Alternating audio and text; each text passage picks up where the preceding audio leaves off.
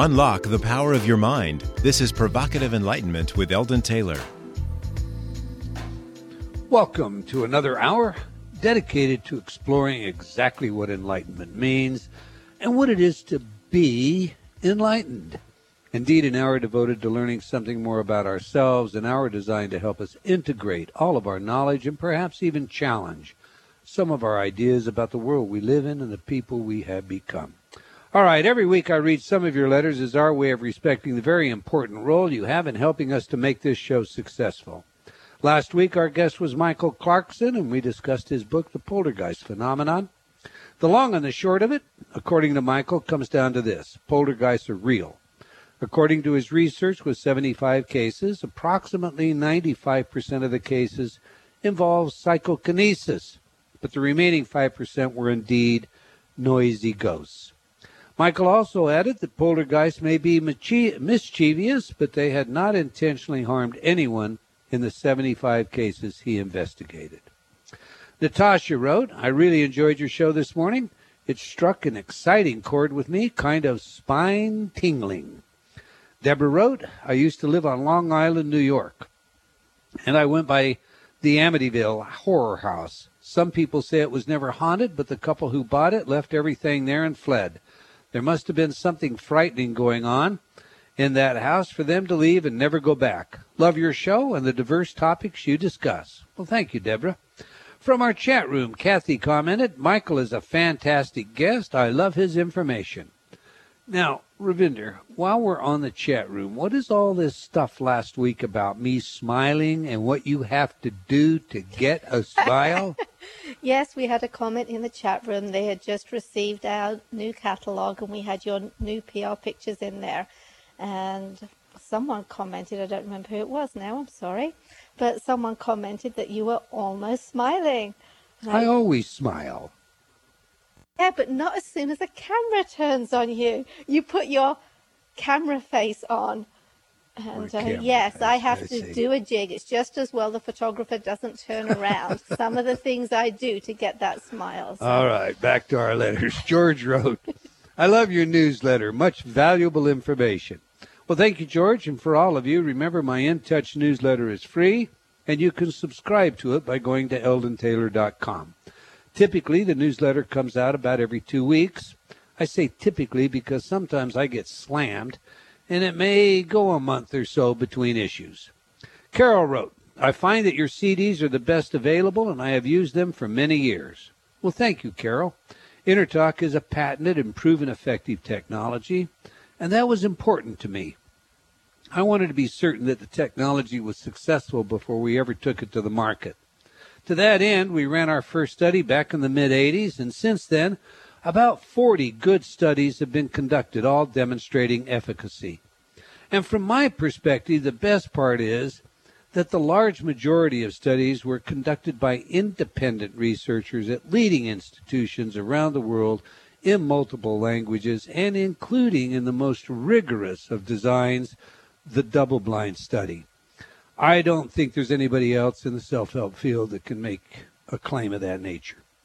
All right, neurologist Dr. Christian Inescu wrote, InnerTalk continues to be, after 10 years of using them daily in my neurology practice and my personal life, the most helpful and life-changing programs that I have ever encountered in my professional and spiritual life. Well, thank you very much, Dr. Inescu. Christopher wrote, I've been reading Mind Programming, and I'm blown away by the helpful information. I definitely feel the pull to explore the helpful tips and tricks of mindfulness and health therein. Well, thank you, Christopher, and I would remind all of you out there, if you don't yet have your copy, and or if you want to get one for someone you care about, Amazon has the book on sale for about $10, and it comes with a free InnerTalk Serenity CD that sells all by itself every day of the week for $27.95. So now's a great time to get your copy. Lauren wrote, I have recently purchased your book, Mind Programming, and it has been so inspiring. Thank you for sharing this vital information that everyone has the right to and should know. Alexandra wrote, thank you, Eldon Taylor. Your book has brought me a whole new perspective about the world I live in. I have no words to describe how you changed my perspective about everything that surrounds me.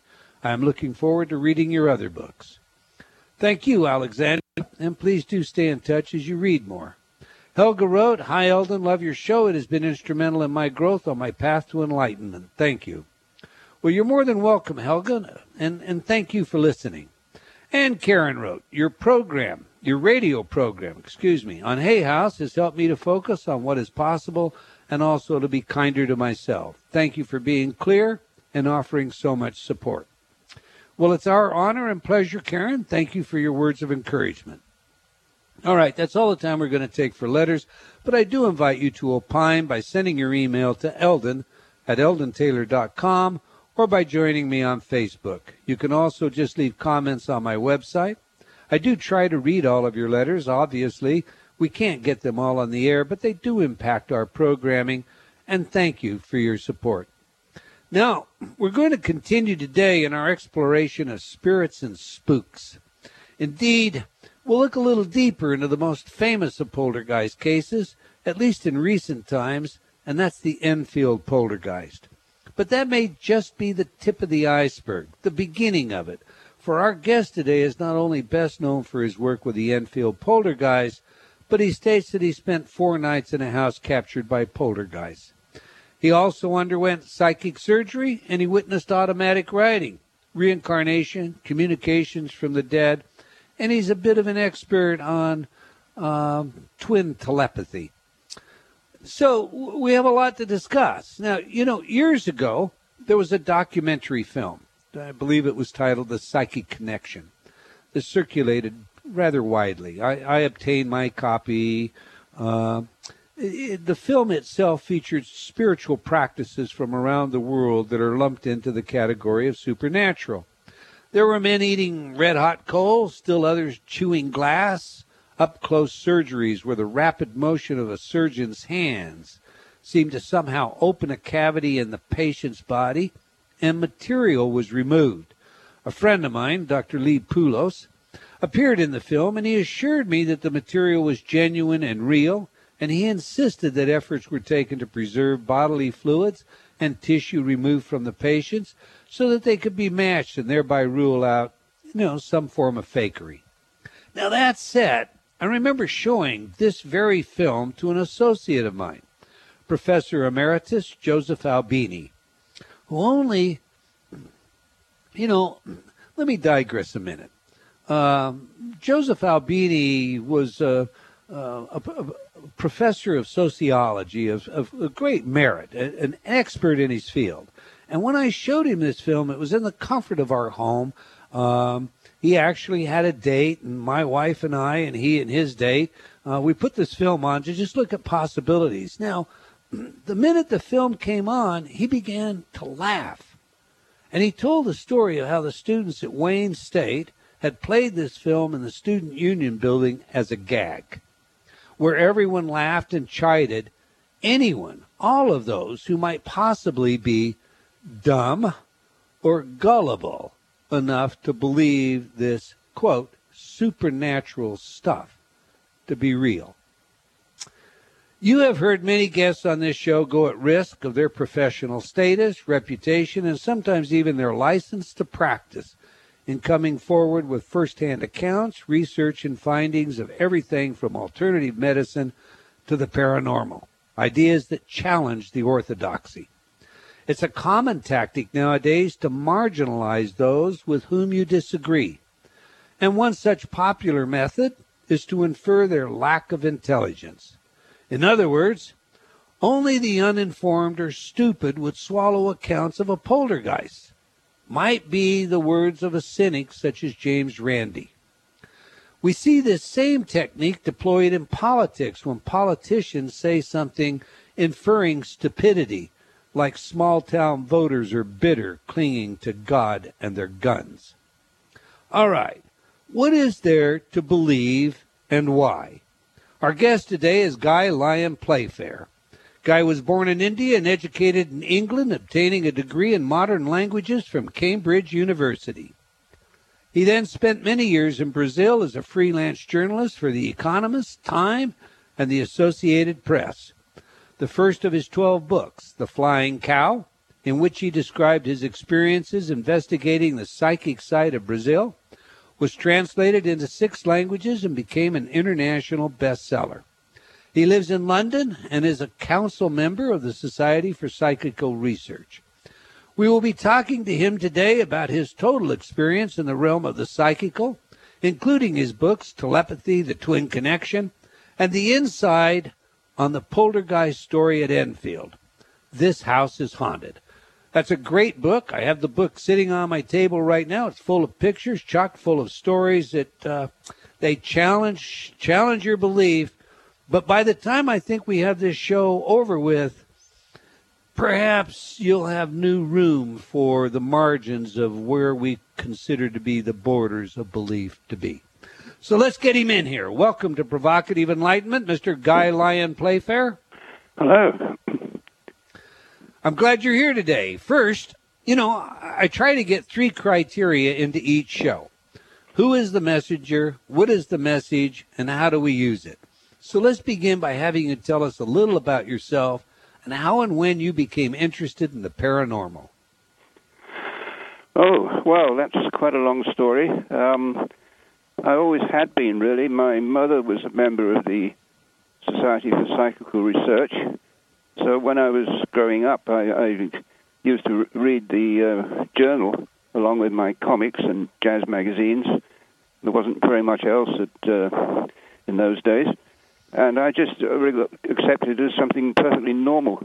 And it got on with normal life. And as you say, I went to university and then emigrated to Brazil, mainly because of the weather. Cambridge was horribly windy, and Rio de Janeiro was beautifully warm and sunny. And I started working there as a freelance journalist, and then I got grabbed by the U.S. Embassy to work in the aid press department, which was very interesting, and that really taught me how to work under very high pressure. Get sort of messages like the ambassador's opening a sewage plant this afternoon. He wants 1,000 words on what. So I got accustomed to doing fairly competent reporting and also a lot of business stuff for the local Chamber of Commerce Journal and occasional pieces for Business Week, McGraw-Hill International and so on. So I had a very respectable start, and then it all kind of went strange because it was actually an American friend of mine, an actor from Hollywood named Larry Carr, who was hired to make a picture in Brazil. Mm-hmm. And I was also working on the film as a translator, so we got together, and he was very interested in all the kind of local spiritist scene. And he used to tell me wonderful stories about how he'd go and walk on glass and watch psychic surgeons ripping people open and so on. And I thought, well, one day I'll come along too. So one day I did, and I witnessed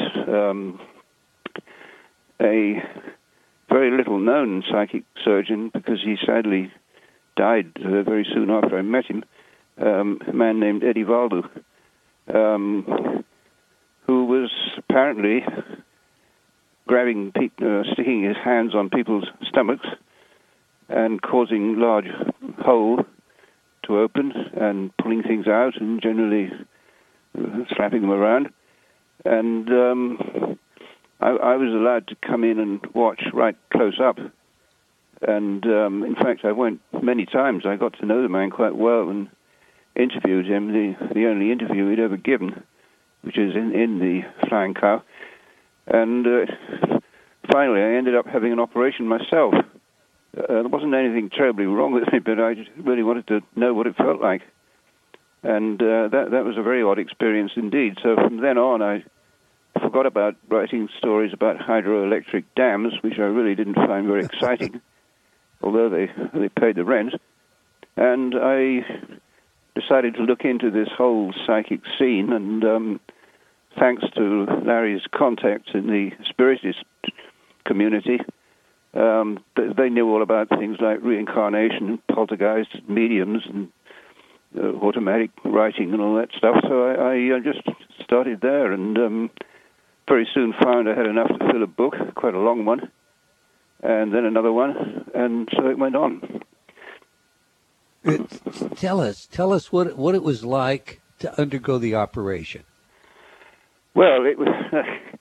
It's rather hard to describe. I mean, I did my best in the book, but it was a thoroughly odd experience, and I should say immediately, in case all the usual skeptics are listening, that I do know something about how to do it by fakery. In fact, I think I know exactly how to do it by trickery. And this man was not using any of the methods that any trickster that I know of has ever used. It felt exactly as though somebody was groping around inside me, sort of pulling things around and twisting up my guts in various directions. And the most hardest thing to explain was that after it was over, I was completely rigid. I just could not bend at all. I had great difficulty in climbing into a taxi, and even greater difficulty in getting my shoes off when I got home because I couldn't bend down to reach them. I was absolutely like a slab of wood, and I had to just go to bed, and it wore off the next morning. But that is an experience that I think would be very hard to do by any kind of anesthetic or hypnosis or whatever.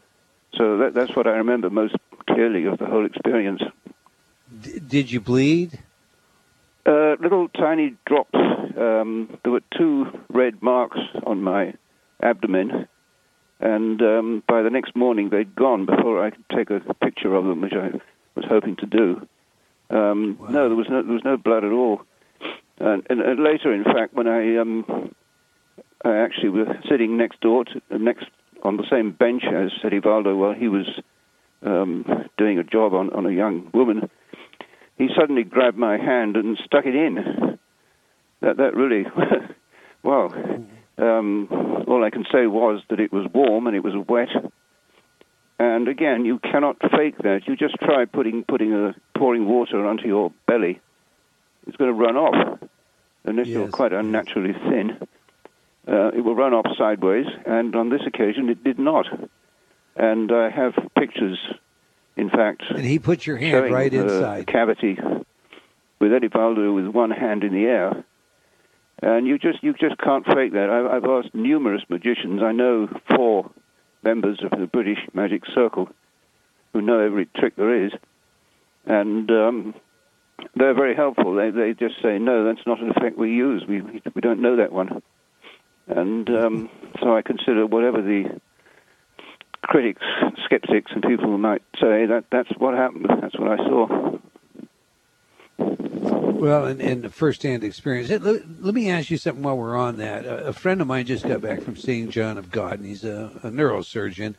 And you know, he understands, his understanding is often this surgery or the work that is done by these healers is designed just to trigger belief as opposed to actually do a healing. Did you see that to be an operational design that underlied, the work that the healers you witnessed were involved with? Or were they actually doing a surgery like a conventional Western surgeon might, removing growth that was indeed an impediment, a health impediment? Well, they vary. There are several different types of psychic surgeon. The one I saw was what you might call the barehanded gang. Juan de Deus, or John of God, he used actual surgical equipment. I believe he's retired now, but he was. I've seen numerous video tapes of him in action, and he certainly chopped people up. And I met one of his patients who was actually operated for a lipoma in her back while she was standing up, which is unusual. And she told me that she felt a sort of faint tickling, but no pain at all. And it was interesting because he took a very long time to get the thing out, and I showed it to a doctor friend of mine who said that's really not the way to do it. You know, a doctor could do that in 5 minutes, and he took about 20. And he was making a probably with a rusty knife. Yeah, well, he did get the thing out finally, but it was certainly not conventional surgery as we know it. And there's even one extraordinary fellow who uses an electric drill. I'm not quite sure what for, but I mean, the interesting thing is that they just do not cause any pain at all. And the doctor who watched that film said, well, she must have been hypnotized. Well, she wasn't. I mean, I asked her that first question. Besides, I mean, you could see the whole operation live on camera, and he didn't say anything at all. He just picked up his scalpel and got in there. So there's something interesting going on. There's a bunch of young Brazilian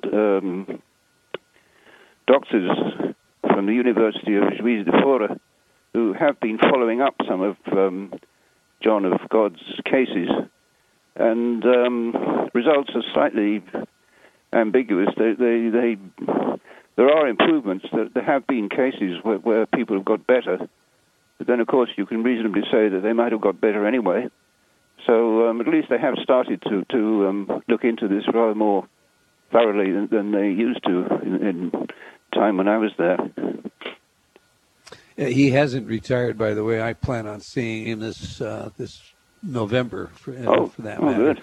But and you know, concurrent with what you're saying, I recently watched a film that had my friend in it, where he was there witnessing a cornea being scraped without anesthetic, a breast surgery again without anesthetic. And, you know, as just to look at it, I didn't have a chance to talk to either people, but just to look at it, the woman definitely with the breast surgery appeared to be responding to pain. How much pain? I mean, obviously it was much less than, you know, had she been anesthetized. Well, no, I said that incorrectly. It was more than had she been anesthetized, but it was less than what you would expect. But I've also seen hypnoanalgesia produce states where, you know, surgery is possible and an individual feels just a little bit of pressure or something. So, but you spoke to this person. She was not hypnotized. You saw it. You had a healer place your hand inside the wound. So I think we can fairly conclude it's real. Yes, it certainly is. And I think the most impressive demonstration I've ever seen was actually done in a large public conference center in Basel, in Switzerland, where they have an annual kind of psychic conference. And there was another Brazilian surgeon there, Dr. Edson Queiroz, again using conventional scalpels and things. And you see in big, gruesome close-up, he just grabs hold of this woman's breast and sticks the knife in and pulls something out. And then a month later, they had the woman's physician testifying that... I'm going to have to ask you to hold it right there. We'll pick that up when we come back. We have a hard break. The book is The House is Haunted. You're listening to Provocative Enlightenment on Hay House Radio. We're talking with Guy Lyon Playfair about psychical matters, including poltergeist, psychic surgery, telepathy, and much, much more. If you're not in our chat room, now's a good time to get there. We have a film for you that features the Enfield poltergeist, that Enfield investigation. Stay tuned. We'll be right back after a few words from our friends.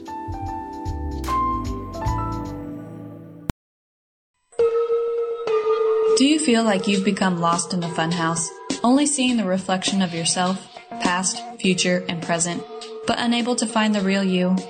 I invite you to step through the doorway and onto a pathway leading to understanding of your mind, your choices, and the influences that surround you.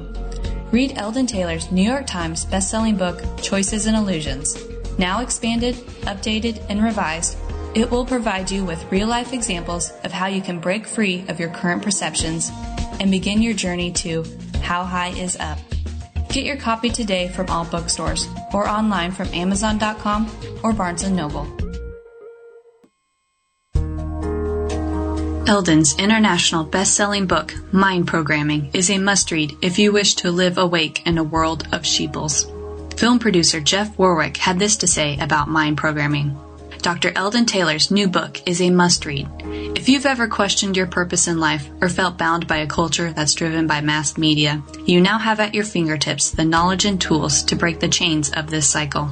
Eldon goes in depth to illustrate and expose how we've been programmed from birth by social constraints, and he methodically reveals the psychological techniques that advertisers, politicians, corporations, and the media use to control us. He then provides strategies and solutions to free your mind from these tactics and rise to a new level of consciousness. As you read this book, you'll feel the blinders being removed and will truly see the world in an entirely new light. Get your copy today online or at fine bookstores everywhere.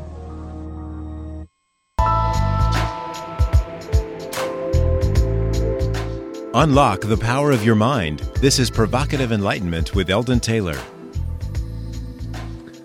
Welcome back. If you just joined us, we're discussing the book, This House is Haunted, and Other Psychic Matters with author Guy Lyon Playfair. But before we get back to today's show, I want to invite you to like our Facebook fan page for Provocative Enlightenment Radio.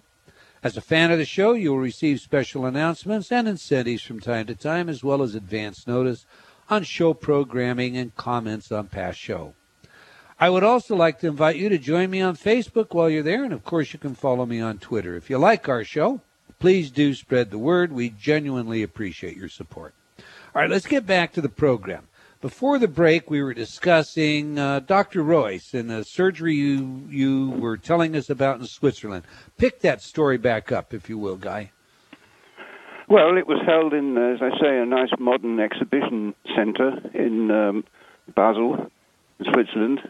About 800 people present, and this Brazilian surgeon, Edson Queiroz, was operating on a brightly lit platform with the patient's doctor watching, and you saw a great big close-up of her bare breast, and he just started slicing away at it and pulling things out of it. There was just no mistaking that at all. That was certainly no kind of fakery that I can conceive of, and the woman was wide awake and chattering away in German, and totally pain-free.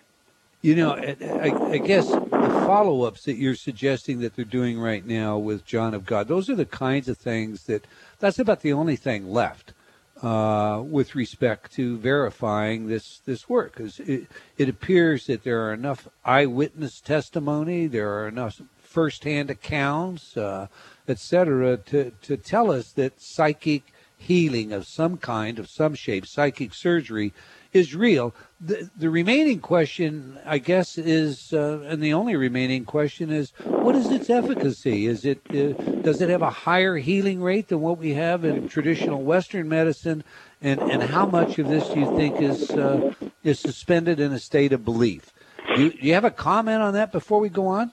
Well, I think the best authority on this that I can think of offhand is an American anthropologist named Sidney Greenfield, who he tramped all over Brazil and studied and filmed a great many of these surgeons, and he did follow up quite a few of the cases.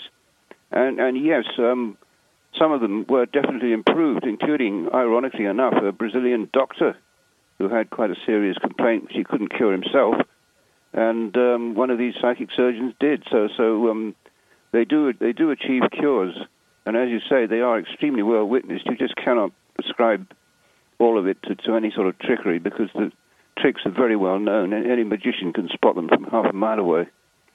Right. I don't think a skeptic would say there's trickery. You have to be a true cynic, as we call them around here. But okay, before we get into the specificity of your research and experience having to do with poltergeists, I guess the bottom line is, do you, in your view, is there any such thing as disincarnate beings interacting with the living? And if you believe there is, why? Well, by a process of elimination, because they do things that we can't do. I mean, on the first case that I was on in São Paulo in Brazil, I spent a couple of nights in a house that had been having poltergeist trouble for years. It had been going on, I think, for 3 years, on and off. And I witnessed all kinds of stuff close up, including very loud bangs on the wooden floor above, on the staircase. And I had the idea of making some bangs myself on the same floor with a broom handle. And I thought it'd be interesting to compare the acoustic pattern and see if they were the same. Well, they're not. They're absolutely different. And these have now been studied by a colleague of mine and published in the Journal of the SPR, Society for Psychical Research, in 2010, I think it was. Yes. And we managed to collect tape recordings from about 10 different cases from all over the world. And they all look the same, and they do not look like normal percussive sounds. What they do look like is the signature you get from an earthquake, which is interesting, suggesting that the sounds actually come from inside the wood. So, I mean, that's an example of the sort of proper evidence that I always try to look for, and been lucky in finding some, not as much as I would have liked, but certainly some. So, I guess, I'm going to hearken back. How much of the phenomenon that you have witnessed do you believe could be produced by other means? Psychokinesis is a case in point, as opposed to a disincarnate being. Well, of course, we don't know what disincarnate beings can and can't do, but all I can say was that I've witnessed things not only at Enfield, but several other occasions. I've seen things that we just simply can't do.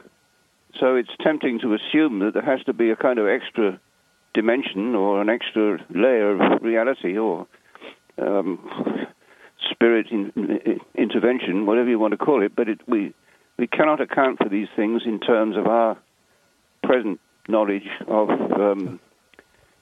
science, psychology, physics, as we are taught it. It just won't do. Let's assume that we are dealing with a poltergeist, that it's not PK of some kind or another. There has to be some reason that these poltergeists manifest. There has to be some underlying this, that, or the other behind the motivation. Do you have a theory on that? Are we dealing with trapped souls? Are we dealing with evil spirits? Whatever that might mean. What is your theory? Well, I'm not impressed by any of the usual explanations because the standard so-called normal explanation of a poltergeist is that it's a kind of exteriorization of the inner tensions of the unfortunate victim, who tends to be a teenage girl, but is certainly not always. We've had adults with the same problem. And I just don't go for that because they're supposed to be reacting to a broken family and a distressed atmosphere and so on. Well, goodness me, I mean, since 1977, when Enfield took place, that's 35 years ago, the number of broken families has gone up hugely, and the number of poltergeist cases has not. So there's simply no correspondence. That theory just doesn't make any sense, and there was nothing special about the family involved at Enfield to make them different from any other family of the same kind of level. So, no, they are a total mystery. I just can't begin to explain them, I'm afraid. Michael Clarkson last week indicated that in 75 cases that he had personally investigated, and he had Enfield was one that he'd looked into, not to the extent that you have, but in 75 cases he indicated that he was not aware or was unable to find where a poltergeist had injured another person. Do you have the same kind of experience? Sorry, he should have been at Enfield because the first day I went there, I met the photographer who'd been called in from the Daily Mirror newspaper. He had a massive, great bruise on his forehead where a little toy Lego brick had slammed into him at colossal speed, missing his eye by about an inch. And that was a big red bruise, which I saw. Was it intentionally thrown at him, or was it just that he was in the wrong place? Well, he was actually taking a photo of the family as he was hit. So, I mean, you can quite clearly see nobody throwing anything. I mean, that's sort of evidence I like. I mean, you can't argue with that because he was a well-known professional photographer. Right. who ironically had just been covering a very violent strike at a factory where people were throwing around real bricks and things. And he and that was my understanding, that that some of these manifestations appeared to have malevolent intent, period, end of quotation. And that's why I wanted to clear that up. Let me ask you another question while we're on that subject. Are you familiar with the case known as The Entity from the movie? That's Frank Fellito, isn't it? Yes, I remember it at the time. Allegedly, a woman, a mother, attacked and repeatedly raped and in front of researchers by a poltergeist? Yes, I do remember the case, and I can't say I've come across anything quite up to that level, although I did interview a woman in Brazil who gave me a very graphic account of what's generally known as incubus, which she'd also had poltergeist-type phenomena in her apartment. And ironically, she was actually a university lecturer in psychology and a devout behaviorist who had rather changed her way of looking at the world after all that happened. But well, I'll say a devout behaviorist. That's not.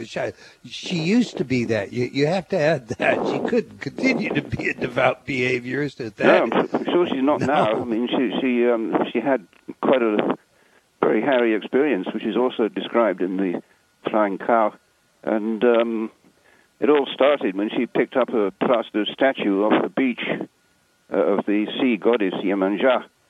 And you aren't supposed to do that because the sea goddess doesn't like it. And she got the full works punishment.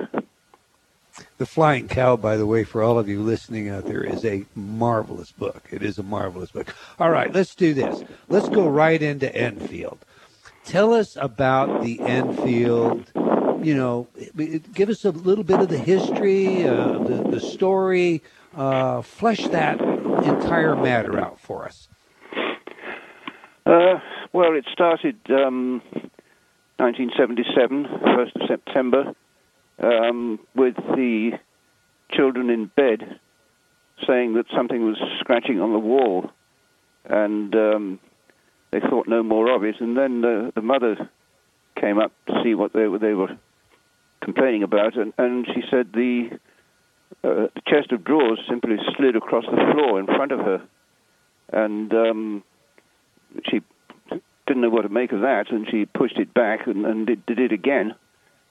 So they got in a bit of a panic, and they went next door to a neighbor who was a builder, a tough character who didn't get scared easily. And at the same time, they had all this knocking on the wall, which went on quite a long time, and they couldn't find any normal cause. And after that night, it really took off, and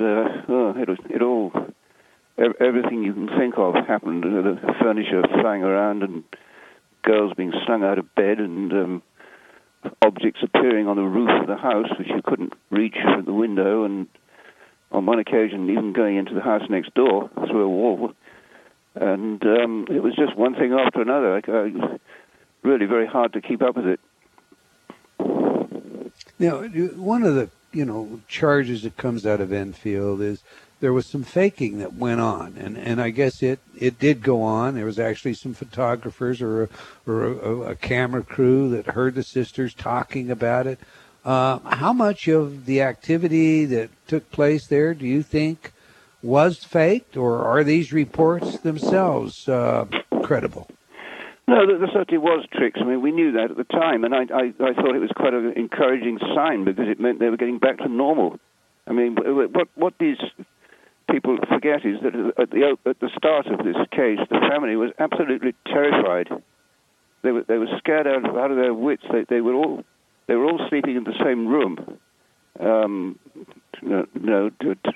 I think it was 3 to a bed at one point, and they would not turn the light off all night. And sometimes they wouldn't even go into a kitchen or something on their own. They would ask somebody to come with them.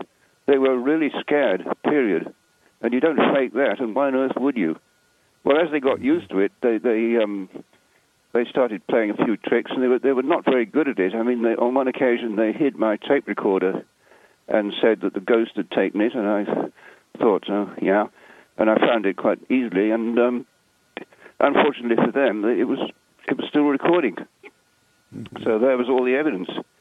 And I just said, no, don't play around with this recorder. It's quite an expensive one, and that was it. I mean, they knew, we knew, and they've been very consistent several times, including quite recently. The girls have said that they reckon they played tricks on maybe 2% of the cases. Well, that leaves 98 when they didn't, which is what we thought at the time. But yeah, they certainly did fool around, and as I say, they were extremely incompetent at playing tricks. All right. Well, let me pursue this a little bit as a devil's advocate. Young people, well, for that matter, it doesn't matter. You don't have to be too awful young to start telling a story, a scary story. Maybe you're around a campfire, it's dark outside at night, or you're in the automobile in an unlit street or an unlit area, and you begin to tell a story, and the next thing you know, as you're telling the story, you begin to become nervous yourself. You start looking over your shoulder, the hackles on your neck stand. In other words, it's not uncommon for people to create fear out of their own fiction. So what phenomena did you personally witness? Goodness me. I think there were about 30 of them altogether that I witnessed absolutely close up. I think the most impressive was a very heavy armchair, which was sort of solid. It was not on legs. It went right down to the floor, so you couldn't get a foot under it. One of the girls was sitting in that, and she got up and walked past me into the kitchen, and the chair just slid along the floor after her. Went about, I suppose, 4 or 5 feet. And naturally, I looked for the famous hidden wires, which you never find, but you always hear about, and there weren't any. And I found it was actually quite hard to push the chair. It was a very heavy one, and all kinds of other things. I remember my notebook on one occasion just jumping off the bed right under my nose and hopping onto the floor in a way that it couldn't possibly have done normally, small things like that. But that really went on all the time. And on another occasion, a book came flying out of the room and went round a corner, which was interesting. And it's the same book that was eventually found in the house next door after apparently going through the wall. But it was just one thing after another. I tried noting every single incident. And I remember on one evening, there were 10 of them in the space of 1 minute. And I just can't write that fast, I'm afraid, and did my best to keep up with it all. But it was very, very, very intense activity, sometimes just non-stop. Were you ever frightened, Guy? No. I was quite worried when one of the girls began to have kind of trances, which looked uncomfortably like the so-called possession.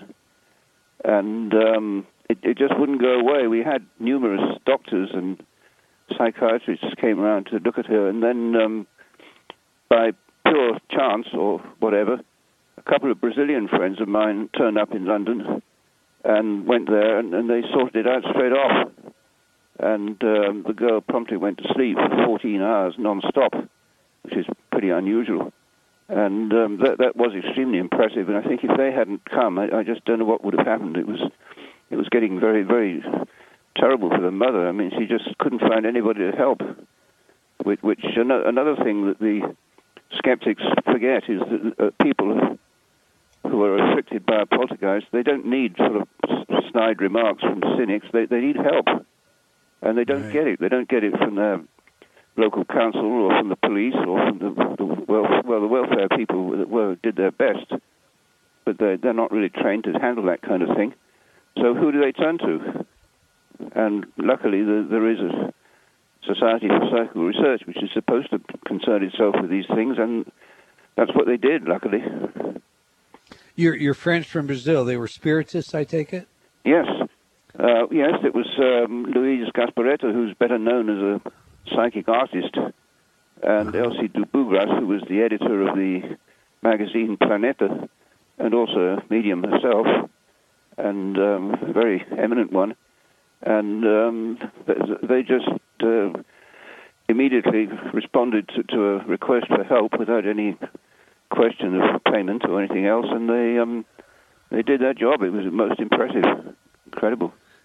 Yeah, their work is, I mean, spiritists work, especially with, psychologically disturbed individuals, is very impressive. All right, we're running short of time, and there's so many things I want to talk to you about. So I'm going to jump you from the poltergeist to some of your work with twins in telepathy.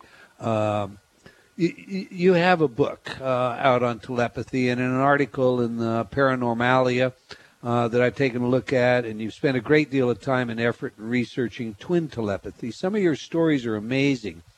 For example, and you correct me if I get this wrong, but there's two male twins that had different areas of interest, and I think one played soccer and the other was interested in the guitar. But after a few months, the brother that had not played the guitar knew how to play the guitar without ever taking a lesson. Somehow he had shared this knowledge psychically. And tell us about this. I don't think that's one of my cases. I don't recognize that, but I have several examples of twins doing very unusual things. And one of my favorite ones is the two boys who were, they were young women who were studying for an exam, and they left it a bit late, and so they decided to read half the books each, and apparently produced identical papers, having simply not read the books. That may be a bit too good to be true, but I've got an enormous file of twin reports, mostly collected direct from either the twins themselves, or better still, their mothers, because the mothers are much better witnesses of, obviously, babies. You can't interview a baby, you can only gurgle at you. And some of them were shown earlier last year on the ABC twin program they did. I found a couple for them. The one little 6-year-old girl who got a black eye on the trampoline, and at the same time her sister, who was not on the trampoline, got the same black eye. Absolutely, simultaneous, and that's very, very common. I mean, it's absolutely not deniable any longer. Could I just say that although I'm delighted to plug a book, I mean, this is one book I would ask you not to buy until the new edition comes out, which, as it happens, I just finished yesterday. So the third edition, which is very much larger and better, and also contains the first ever proper scientific experiment in a laboratory, controlled experiment in transmission of sensation, which is going to be published in a journal called Explore sometime this year. It has been accepted, and you can see the chart in there. And that is a real breakthrough. It's never been done, and it wasn't easy. But there it is, and I have managed to get hold of an advanced copy of the chart, which the polygraph expert kindly gave me. And that will be out quite soon from White Crow Press, so keep an eye on Amazon.com, and it'll be there. It's called, I think it's going to be called just Twin Telepathy. We're out of time, Guy. Out of time. Something. Out of time. You've got to send me a copy of that book. Don't anybody buy it. We'll have Guy back, and we'll talk about it. It's incredible information. I really appreciate you being here today. In 5 seconds, tell everybody I'm sorry, it's gone.